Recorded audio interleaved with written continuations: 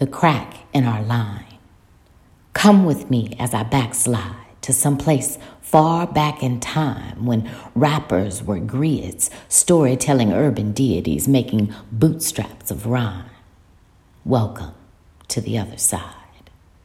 Before the female fall from grace into the great crack in our line that put our sisters on their knees, stole our grandmother's wings, spoiled the fruit of our wombs, filled our breasts with poisoned powder, before the world found us complicit in the crimes against us, before the crack in our line that opened the nightly news to let the world peek through for 1,000,000 views upon our shame, that let our men see us this way, before we choreographed to the soundtrack of their disdain for the things that we became, before we saw them rise upon stages and fall into cages, before they made lovers of one another.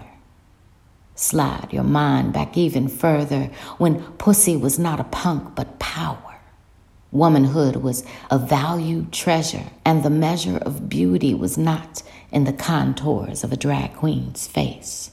Gracefully we cross at the ankles, never taking calls after midnight from men who are not our lovers, understanding something does not come from nothing.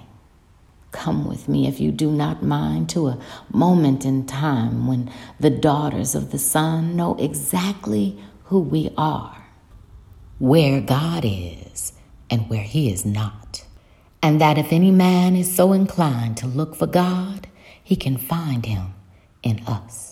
With the power to loose a demon with our fingertips, there is no need to fall as prey to pimps and tricks, silenced not by consensus, but because we exist in the golden place where truth is revealed to us. Here, we are loved by our family for bringing them to life and keeping them alive.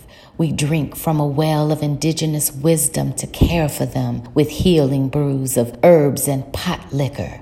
We are plugged in, downloading answers from the Most High.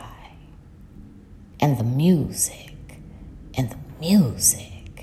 And the music we dance to is not skeeted upon walls like sour milk to be lapped up by mothers and daughters on Capitol altars.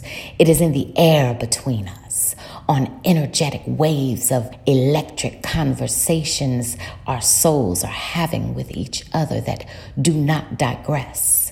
We move to the pounding rhythm of our man's healthy organs, the throbbing pulse of his manhood, the beat in his chest, of our children's laughter, hips giving birth to happiness, love on our lips before we lay with our husbands,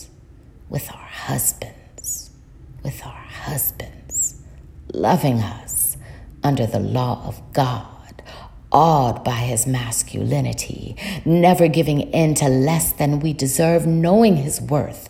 We push our man to be stronger, building kings we are proud to serve.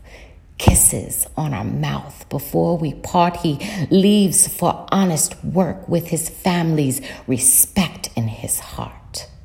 He always comes home.